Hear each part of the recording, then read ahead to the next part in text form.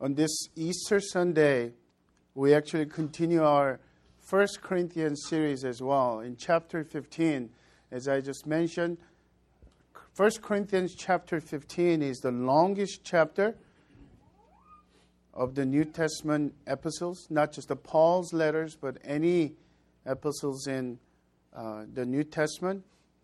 And it is on the doctrine of resurrection. If you remember chapter 13, which is the love chapter, sometimes is taken out of the context and quoted in the weddings and the romantic holidays. But actually, it is sitting intricately connected with chapter 12 and chapter 14 in between, in light of exercising spiritual gifts given to the church. But chapter 15 and today's resurrection chapter stands by itself. But it is also, I think, whether you're visiting with us or continuing our study together, it is important to look at any text in the larger context. So let's start with this idea. Just like Californians, Corinthians had various beliefs and views about life after death. For example, there is a religious sect of Jewish group called Sadducees. Sadducees were very affluent, politically involved. A lot of government officials were Sadducees, the movement. And then Sadducees are known for selective believers. They only believed the 5 books of Moses, the Pentateuch. The rest of the other Old Testament, they didn't receive it. Another thing was they didn't really believe in the miracles. And they also did not believe life after death. Their basically concept was, this is it. Many of Californians believe that way also, too. So if you really have that concept, the life is right here, right now. Whatever I do feel like, eat, drink, and marry, and tomorrow will die. That concept. How about in Greco-Roman world, the first century culture? The Greek philosophy was predominant. There's two aspects of Greek philosophy were very influential. One is Epicureans. The Epicurus is the philosopher who thought as materialistic things and that end it all. Some, in a way that it's a Greek way of looking at the Sadducees mentality. And our version is a naturalism. The people are naturalists, and anything is tangible and believing what I can see, as if one of the misconceptions is about the science. The science is the truest way of knowing everything. Actually, if you are a little bit of a just kind of honest intellectual who look into what science is, my undergrad, I was a psych major. The social science defines the science this way also too. Anything that is putting into the experiment, hypothesis, is repeated and supported,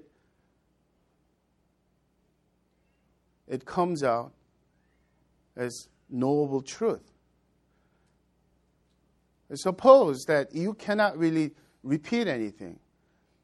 For example, the repeatable things is ivory soap floats in the water. You could use the science by pushing it down in your bathtub. Okay, you're going to do it 10 times. And out of 10 times, it floats back. And your kid is saying, I don't believe it. So let's do it again. 100 times floats. And then that experiment results, it supports the hypothesis that is ivory soap floats. But when I was little, my mom loved me. How do you do that? There is no scientific method that you could use to know that. The presupposition of scientific knowledge is that there are some knowable facts through the scientific method, and there are unknowable facts. And that's typically the case. But even in still our days,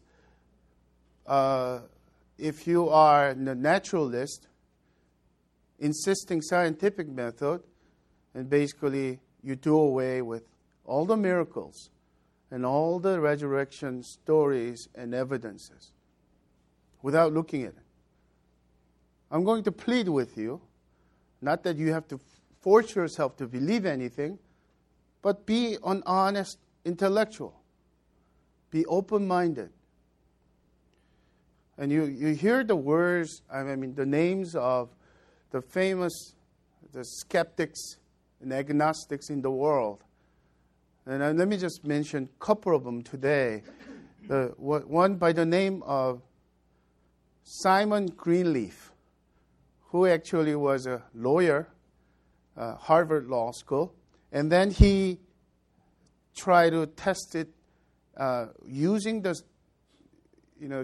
historical method to prove that Jesus really didn't arise from the dead. And he came to the conclusion that historical facts and evidences supported that Jesus has risen from the dead. And he became a Christian and wrote books, and he became a leading scholar to continue that work as well. And there are some even law schools after his name. There's another person, retired general in England by the name of Lew Wallace. After retirement, he got bored, and he was riding a train with a friend of his, and he was a literary man, and he wanted to write a book. And his ambition and aspiration was, I want to write a bestseller that will be my legacy. The people will continue to read on and on. And his friend said, look at all those trains passing by. Look at all the churches. The house on the cross on top. You know, Bible is historically all-time bestseller. And if you prove the Bible is a bunch of holes and myths, then your book will become bestseller. He said it half jokingly, but he took it seriously. Lew Wallace packed his entire life and moved to Middle Asia, and then start investigating as an honest intellectuals, going through Dead Sea Scrolls and every little details. And during his second chapter he's writing, he couldn't continue anymore. He placed the pen on the desk and knelt down and called Jesus my Lord and my God. With all the research material that he got, he wrote a book which later became a famous movie entitled Ben-Hur.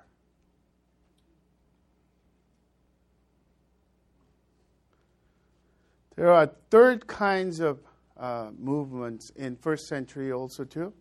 There are the spiritualists, people who are open for pantheons of Greek gods, who's open for anything. And even in our days, a New Age is rampant and everywhere, and in reincarnation. I heard that one of my favorite shows, X-Files is coming back, and there are actually two original leading characters, leading actors are going to do, I guess, I don't know how many episodes they're going to do. Looking forward to that. The X-Files was known for that. You expect that you open wide, whether non-Christians or Christians, to the spiritual things, to unexplainable things. And such is the postmodern culture.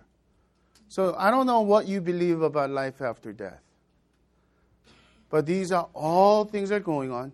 Paul's intention right now is those culture came into the Corinthian church, and some of them, kind of in a weird way when you think about it, they didn't have a problem with the resurrection of Jesus that much, but they didn't believe the resurrection of the body. How is that possible? Or maybe because of the Greek philosophy's influence. And his intention is go at this.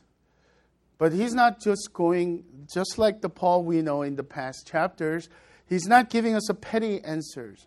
He's not giving us quick results in the short sound bites. He's actually digging in. The first 11 verses actually, he tackles on the resurrection of Christ first. And the next week we're going to continue. The question that emerges out of that. But if you are here today and you don't usually go to church, I'm so thankful that you are here. And you are in a treat, because what Paul does is he clarifies what the gospel is. We hear that word all the time, right? The gospel of Jesus Christ. Is gospel the gospel like a music genre? Or gospel some kind of a station, radio station? If you ask any typical person, even the church-going person, what is the gospel? I don't know, but maybe there are so many different things. But what Paul does is, because the resurrection is so central, he brings up the entire gospel, the essence of gospel. By the time when you finish listening to this message, you should be able to define what the gospel is. So two questions that we're asking. The first one is, why is the resurrection of Jesus Christ so important? The second one, so what? What is the good news of Easter for all of us? Let's start with the first question. Why is resurrection of Jesus so important? Verse 1 and 2, Paul introduces the topic. Now, I would remind you, brothers, of the gospel I preached to you, which you received, in which you stand, and by which you are being saved, if you hold fast to the word I preached to you, unless you believed in vain. At least three things here, importance of the resurrection. One is that the resurrection is central to the good news of Easter. The word gospel is from the Greek root word euangelion. So any of the Latin students will know sounds euphemism, good thing, right? It's a good news. What kind of good news? It's actually from the ancient days of battlefield. And when you are really thinking about the war between the neighbor nations, if you lose, you become slave. Your children and your wives are taken away from you. It's everyone going separate ways. Some of the young men who's in the battle and soldiers would be killed instantaneously. But if you win, there's a victory. Then not only that there's a freedom, that you gain even more from the other nations. If you're evil nation, that you will do the same thing and kept them as captives and slaves and abuse people there. But even if you're a God-honoring people, there are the riches and the flocks and livestock that you could bring, and you become wonderfully celebrating.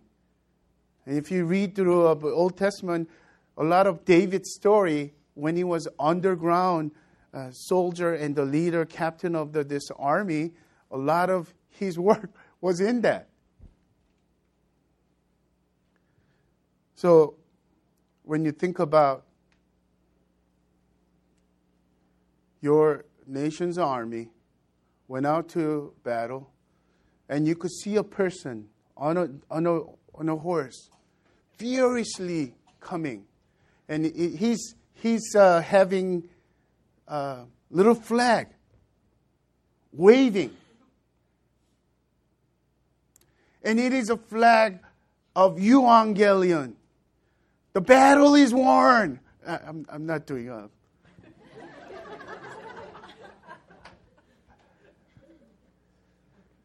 That good news was the root word for gospel.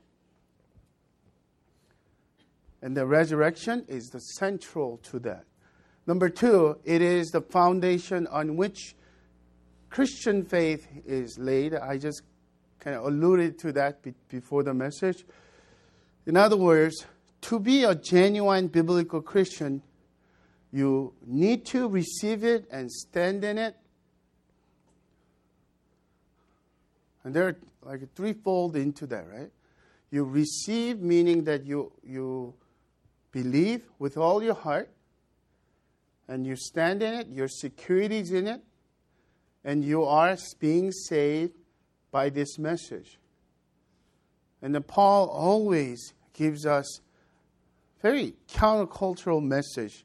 If you really think about the cheap grace of our culture, which is the beginning of your Christian life, is so important.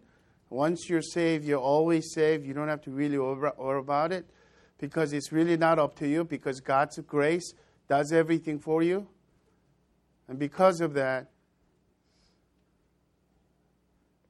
I honestly think the evil one has lied and given us the lie, and people are assuming they were saved. Look at Paul. Unless you believed in vain. Paul's picture of security of our salvation in Christ Jesus is always, the proof is at the end. If you endure, if you persevere, whether persecution, whether it's a doubt, whether it's a dark nights of your marriage, if you persevere, hold on to Jesus and hope, you will be saved. It's just horrific. I mean, it doesn't sound real, but have you read in online, if you just a couple of clicks, that you could see the horrific persecution that happened in Kenya just a few days ago. I think our time, Good Friday. 147 college students in Kenya, and the majority of them are just gathering for early morning prayer.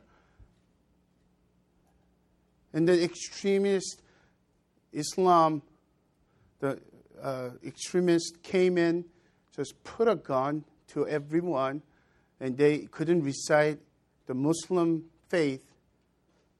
On the spot, they began to shoot. So think about this. It is the foundation on which Christian faith is laid, meaning that if they really believed in Christ and lost the physical life, their eternal life is guaranteed. That's what Christians really believe. That's what the promises of God is all about. Another angle to it. The reason why this is a foundation is, if you look at cults, if you look at any other religions overall, what happens is the beginning of origin of that faith and religion tend to be subjective feelings and faith. And if we live in America and in the influence of the open theology and Oprah Winfrey type of pop spirituality, what happens is anything is really possible in that.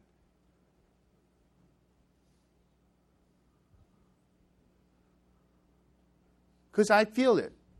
Whatever I feel, it must be right. It becomes relative. But I want you to know that Christianity began with the historical fact and event called resurrection of Jesus Christ. And I dare you to say this. If resurrection is false, if resurrection didn't really happen, our faith is nullified.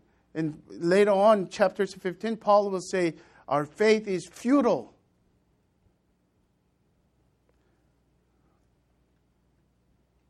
And there's nothing to believe. But if it is really real, you see, our faith, whether you believe it or not, the Christianity and Christian faith is built on historicity. That Jesus lived once and suffered and died by the name, the Roman governor by the name Pontius Pilate, and he was crucified, and he was buried, and he rose again. Thirdly, it is the determining factor for our salvation. When we hold on to the resurrection of Jesus Christ, that resurrection becomes ours. And I'm going to save this a little bit when I explain the gospel. We will go into that just a little bit together. So now, the simple question that we're going to ask, what is the good news of Easter to all of us?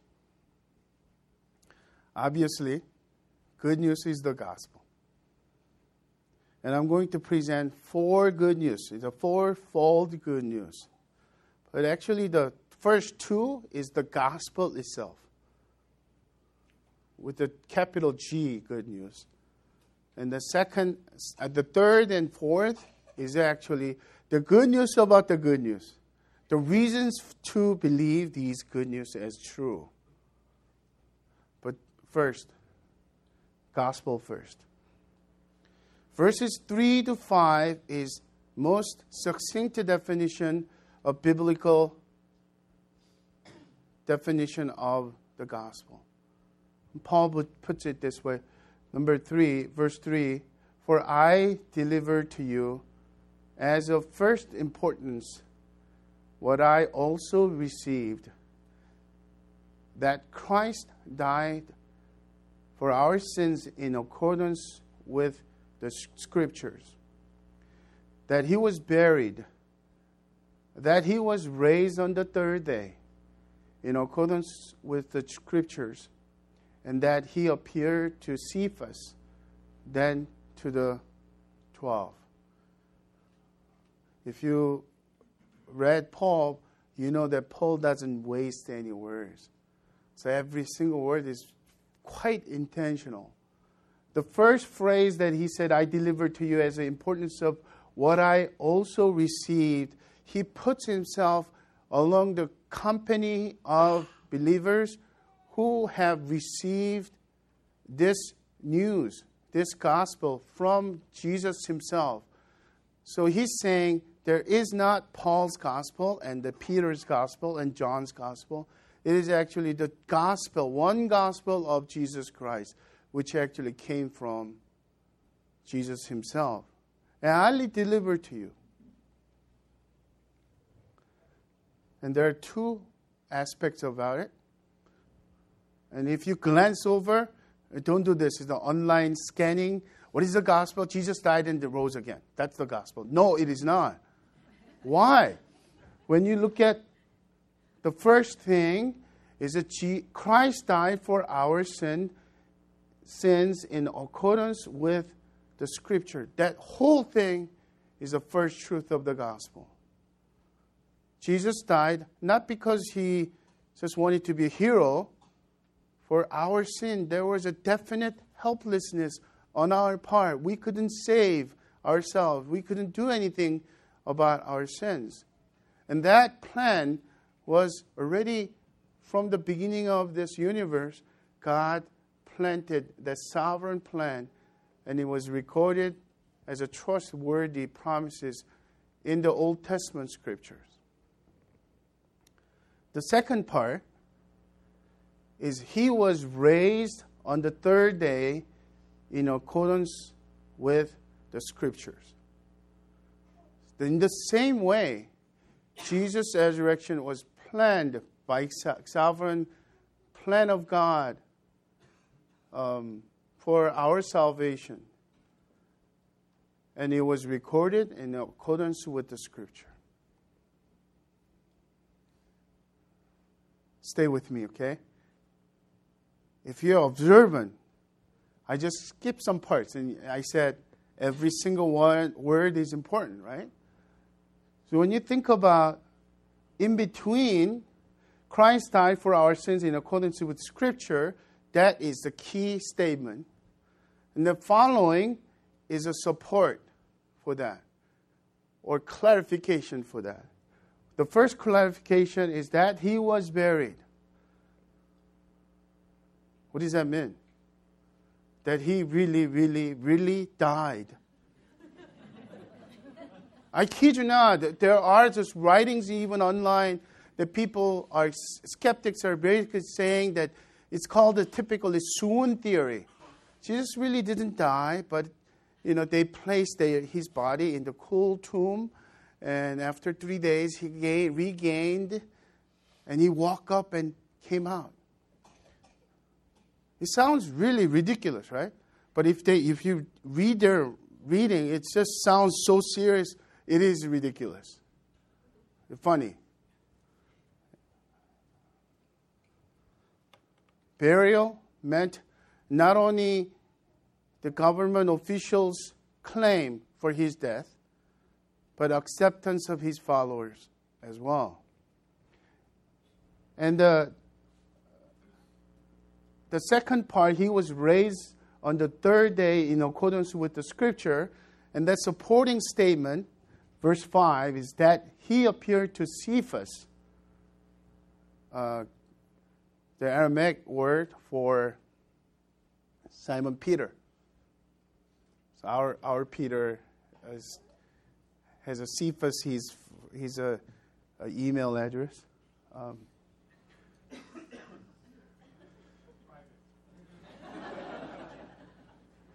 He appeared to Cephas, then to the 12. Okay, this is what Paul is doing. Paul uses Cephas' name as a representative of all followers. He uses one name. Actually, we'll find out a list of names later.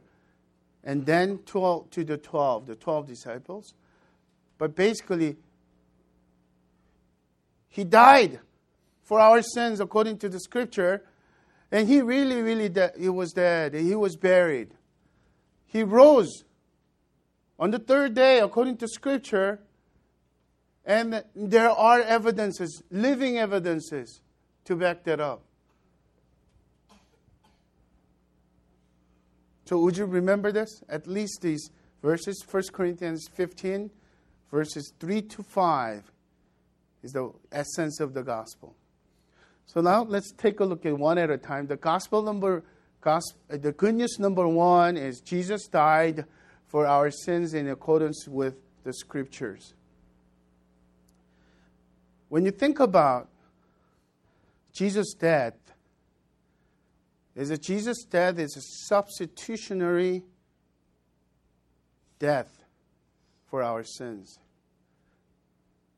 He wasn't really volunteering for heroism, although we could have died and paid our penalty of our sins. No. Someone has to die. And even if anyone who loves you so much, your mom or your dad or your girlfriend, your boyfriend, your wife and your husband, cannot die in your place, because we all of us have our own death to pay. The problem actually begins with sin. What is sin? And typically, if you grab anyone on the street, what is sin? Breaking the law of God. Yes, that's a one definition, but a very limited definition. The biblical definition of the overarching term is hamartia. The Greek term is from archery language. When you shoot an arrow and the arrow falls short, missed the mark, and people said, you have sinned. That is the imagery. Romans 3, verse 23 said, for all have sinned and fallen short of glory of God. See, there isn't one person in the whole universe who could live a perfect life, perfect holy life, sinless life that God requires of us. And that because of that, Romans 6:23 says, wages of sin is death. Death, another definition, a typical person, a modern person will say, oh, death is when your heart stops. Okay, if you're a little more medically technical person, no, it's a heart stop for a while. You could revive that person. So you maybe brain wave, EEG stop, then you're dead. Cease of functioning things. If you look to the Bible, the definition is quite different. And if you pay attention, you will really understand the reason, the logic behind the whole entire gospel. The Bible defines death as separation. There are three types of separation, three types of death. Physical death, your spirit is being separated from the body. Spiritual death is your spirit is separated from God. Our sin nature, we're born with that spiritual separation. And then third and final separation is called the eternal death. Or Revelation is called the second death. Eternal separation from God. The consequence of sin is all three. Okay, for those of you who are Christians, oh, I was born again term. The spiritually alive.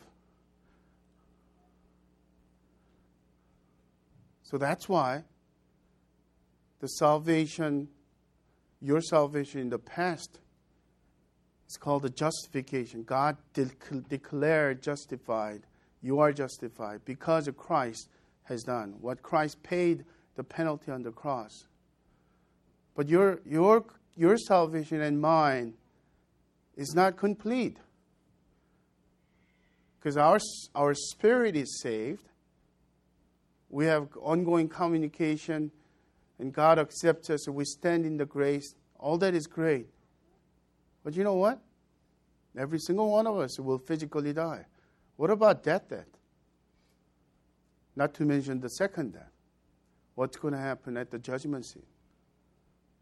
The Christians will say, oh, because of what Jesus has done on the cross, his blood shed on the cross, paid the penalty of my sin, and Jesus will declare, and the judgment will pass over me. The second death is not for me. Yes, you're true. That is so true. But when it comes to physical death, we tend to get influenced by, like the Greek philosophers who thought the materialistic things are bad and evil, anything spiritual things are good. So one of the diversions of even our days and back then, the resurrection is believed as a spirit. That Jesus' spirit is, Elvis' spirit came back. Kind of that kind of idea. He lives within us. No? Body is so important. In other words, when you say a human being is not just a body or just a soul or spirit. It's a body, soul, and spirit all together. It's called human being. So therefore, what's going to happen about our physical death? This is what gets exciting. Our future salvation includes the resurrection of the dead body, dead believers. It's incredible things. I miss my grandma who influenced me with Jesus' love and Jesus' grace, and who lived the life. I miss her. And according to the Bible, on the resurrection day, her dead body will be raised, and then we will see resurrection. That's what we actually believe. Actually, I went ahead a little bit, but I want to just quickly mention just two sides of Scripture. One is Old Testament. It is really that it's not a coincidental thing happened, but it is actually God's sovereign plan. Isaiah 53, verse 3 to 6. This was our meditation on Good Friday service. Bear with me for those of you who remember this so vividly. This was messianic prophecy written about 600 years before Christ came. Prophet Isaiah describes the Messiah not as a political king, but as a suffering servant. And even my children, as we're reading it together as a quiet time passage that Friday morning, understood so clearly this is talking about Jesus. Verse 3, he was despised and rejected by men, a man of sorrows and acquainted with grief, and as one from whom men hide their faces, he was despised, and we esteemed him not. Surely he was borne our griefs and carried our sorrows, yet we esteemed him stricken, smitten by God, and afflicted. But he was wounded for our transgressions. He was crushed for our iniquities. Upon him was the chastisement that brought us peace. And with his stripes we are healed. All we like sheep have gone astray. We have turned everyone to his own way. And the Lord has laid on him the iniquity of all. Everyone's sin, your past and present and future sins. Good news number 2. Jesus was raised on the third day in accordance with Scriptures. And this thing is in a way that kind of missed when we talk about the gospel. The good news that Jesus died on the cross for our sin is really the truth. But without resurrection, his claims doesn't hold the water. Without resurrection, our faith is futile. So because of that, what the Scripture says is so important to us. Starting with the Old Testament. Hosea 6:2 hints and predicts and prophesies about third-day resurrection. After 2 days, he will revive us. On the third day, he will raise us up that we may live before him. Psalm 16, verse 9 and 10. And this is David's psalm. And therefore my heart is glad, and my whole being rejoices. My flesh also dwells secure, for you will not abandon my soul to Sheol, the place of death in Old Testament, or let your Holy One see corruption. You don't have to be a Bible scholar to understand this prophecy, but if you just pay just a little bit of attention, David is saying about his own life. But in the lips of David, actually, the son of David, The Messiah will come from David's line, David's family. And then when he said, my soul, you will not abandon my soul to Sheol, and let your Holy One meant anointed one, the Messiah, see the corruption. His body will not decay. Going to the New Testament, Jesus himself, in John 2, verse 19, he said, destroy this temple. In 3 days, I will raise it up. Going to Apostle Peter on the Pentecost, he preached, and at his message, 3,000 Jews received Christ. Verse 34 in chapter 2, for David did not ascend into the heavens, but he himself says, and he quotes Psalm 110. And look at this. This is really exciting. I should have paid attention to what I'm writing, but because of when you copy and paste, the capital O, capital R, capital D went away. The first is the Lord is capital L, capital O, capital R, capital D, which meant Yahweh in the Old Testament. Because of their reverence to God's name, they never used the word Yahweh, and they used the word Elohim, or in that sense, right? Always it meant Yahweh. So God the Father, Yahweh, said to my Lord, the second Lord is Jesus the Son, sit at my right hand until I make your enemies your footstool.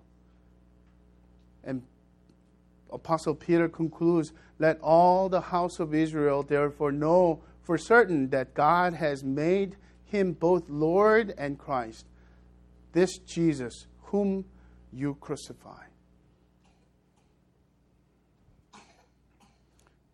So if the gospel is really the Jesus' death for our sins and Jesus' resurrection for our resurrection in accordance with Scripture, there are two things that we need to understand. This resurrection is indeed supports every claim that Jesus made. And we could actually look to Jesus for living hope.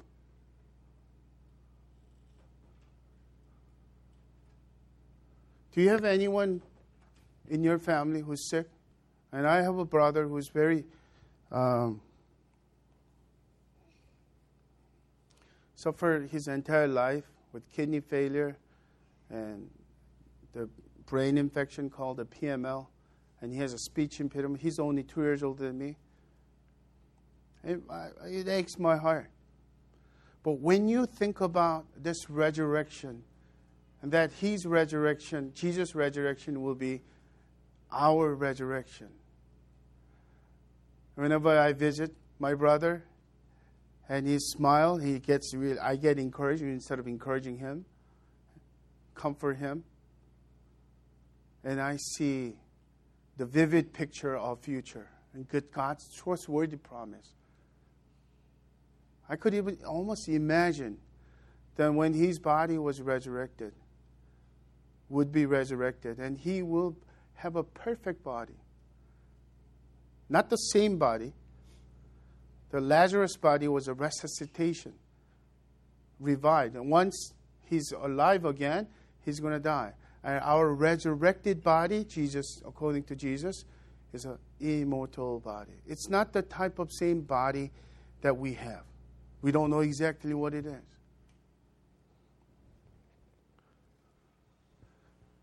So now, two supports for the good news. And I'll call it good news number 3. The reason Christ appeared to his followers in several occasions and to various kinds of people, that it is not just a claim, but actually happened. Listen to this, verse 5. And that he appeared to Cephas, and then to the 12. He appeared to more than 500 brothers at one time, most of whom are still alive. Those some have fallen asleep. That's a Christian expression of some people died. Verse 7. Then he appeared to James.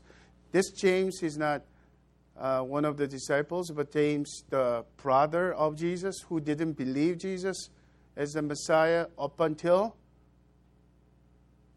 after the crucifixion. He became a believer and he became an apostle, a leader of the Jerusalem church. Then to all the apostles, last of all, as to one untimely born, he appeared also to me. He humbles himself. Apostle Paul is saying, I'm not really a full-blown, natural birth apostle, but he appeared to me.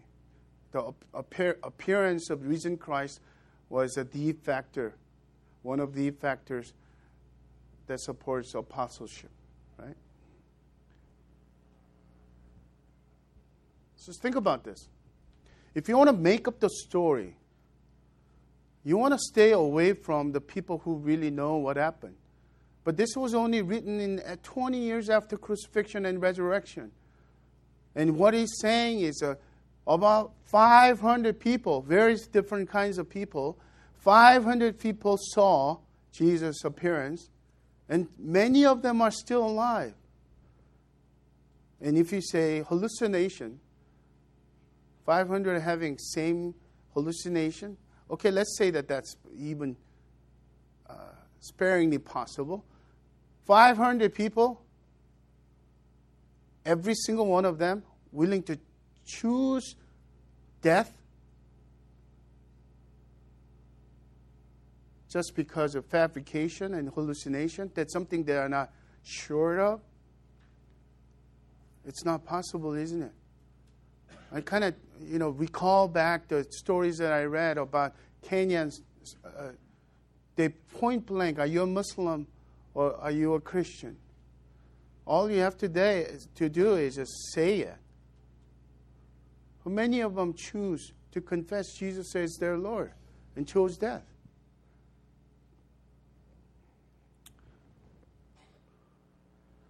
Okay, let me elaborate a little bit. Paul doesn't mention all the names. The first persons to whom Jesus appeared after the resurrection were not men. Every gospel clarifies it was woman, Mary Magdalene. The cultural context really quickly. Woman, because of the chauvinistic culture, they didn't count when you count the census. And in the court, woman's testimony was not valid. They couldn't even stand as a testimony. So if you're fabricating the resurrection story, would you choose woman to be the first witnesses?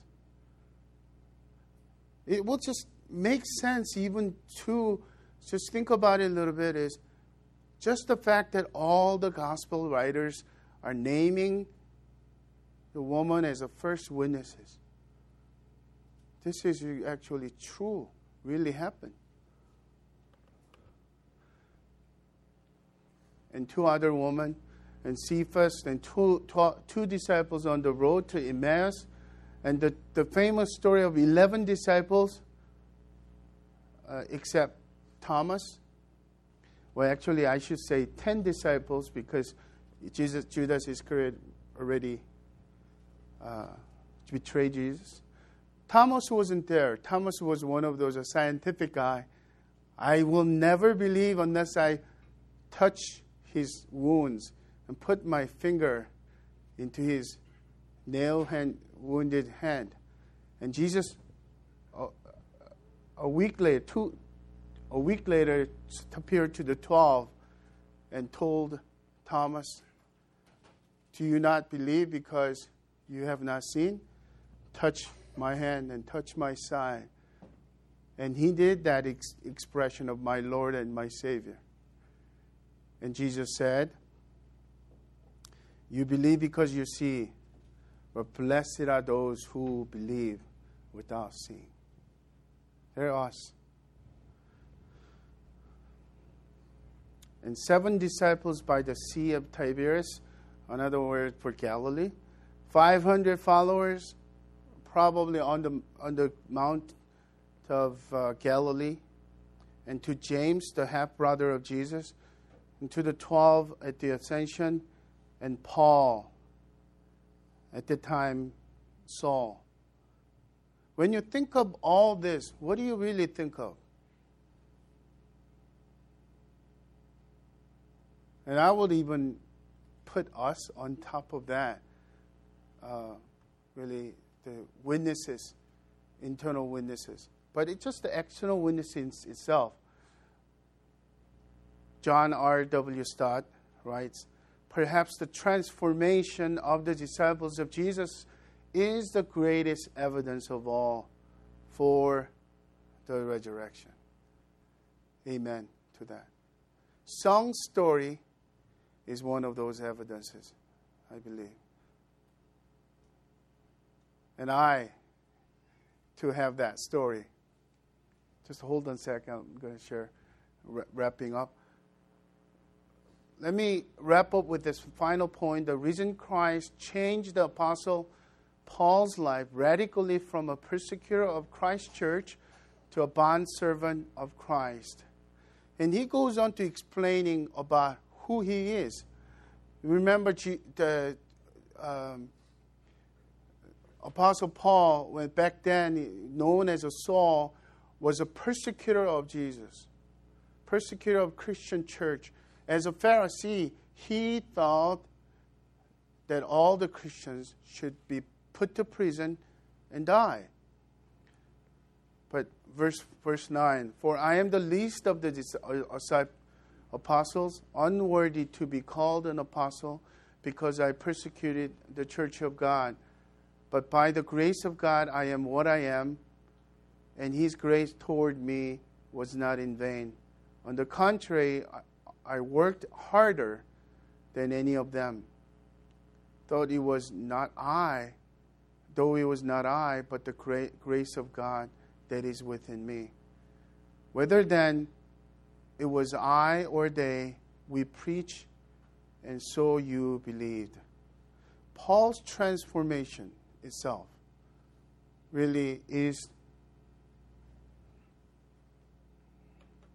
the evidence for the good news, but that transformation continues in all of us.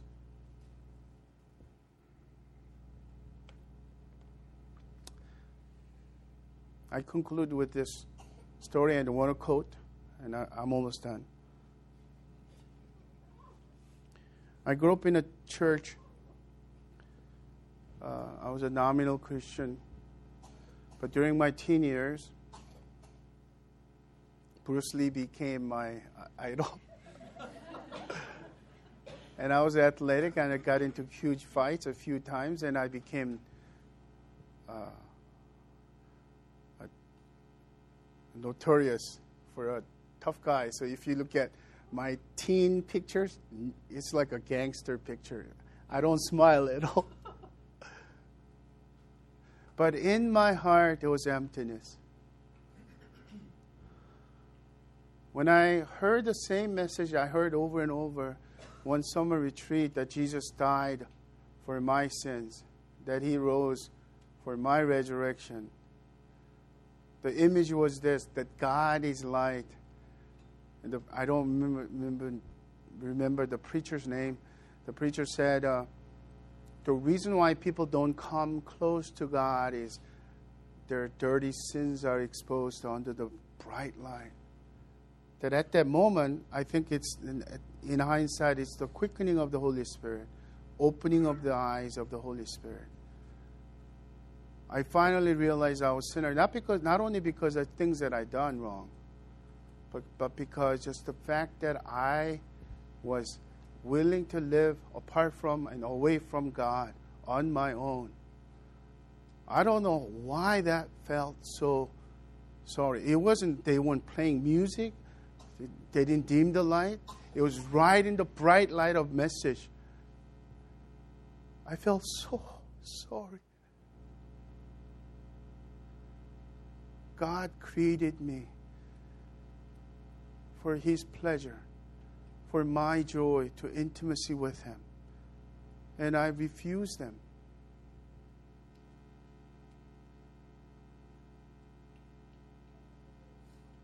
When I received Christ, the living hope became really the true. My friends thought that I was in some kind of on a high, a drug or something. So I started smiling. I couldn't stop smiling because that was really the joy of Christ within my soul. I am not exaggerating the story, but joy hasn't gone away. I'm not saying there wasn't a depression, or there was a difficult time. Oh, I get all that. My brokenness, my sins are even glaringly more true now.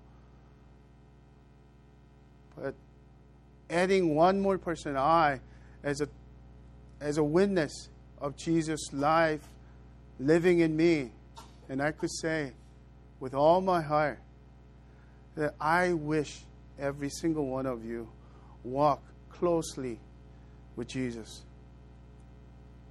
As song just beautifully shared. The hope, this is a quote that I'm going to end with. J.I. Packer writes, optimism hopes for the best without any guarantee of its arriving, and is often no more than whistling in the dark. Christian hope, by contrast, is faith looking ahead to the fulfillment of the God's promises of God, as when the Anglican burial service enters the corpse, in sure and certain hope of the resurrection to eternal life through our Lord Jesus Christ. Optimism is a wish without warrant. Christian hope is a certainty guaranteed by God Himself. Optimism reflects ignorance as to whether good things will ever actually come. Christian hope expresses knowledge that every day of his life and every moment beyond it, the believer can say with truth, on the basis of God's own commitment, that the best is yet to come. If you are a believer, what will be your response? Mediocre person who's just merely surviving, distant and trying to keep the distance away from God so that you could live on your own life on the verge of Christian community? Come, return to God, embrace Him with joy, like Song did. And if you are people who are disillusioned spiritually, dropped out of church and hurt by church people, or disillusioned by all these different crazy theologies, would you come focusing on risen Christ, see His hand and His side, and know that His wounds are for you, that He calls you to come home, my child. How do I do that? You simply surrender your heart. And by grace, and grace alone, through faith and faith alone, and in Christ alone, He will save you. He will give you your own resurrection when the time comes. Let's pray.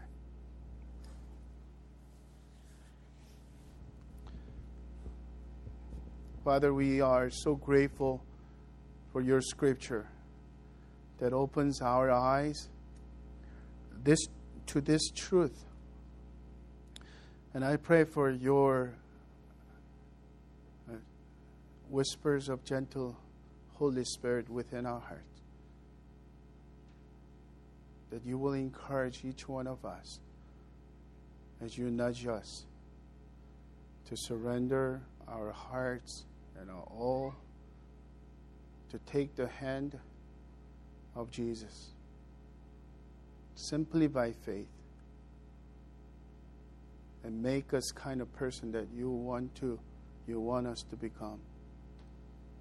We want to live not for our own selfish goals, but for our Savior, for our God who reached out to us for your glory. And as we celebrate the rest of the day, Jesus, we give you glory and honor. And we pray all these things in the name of the Father, of the Son, of the Holy Spirit. Amen.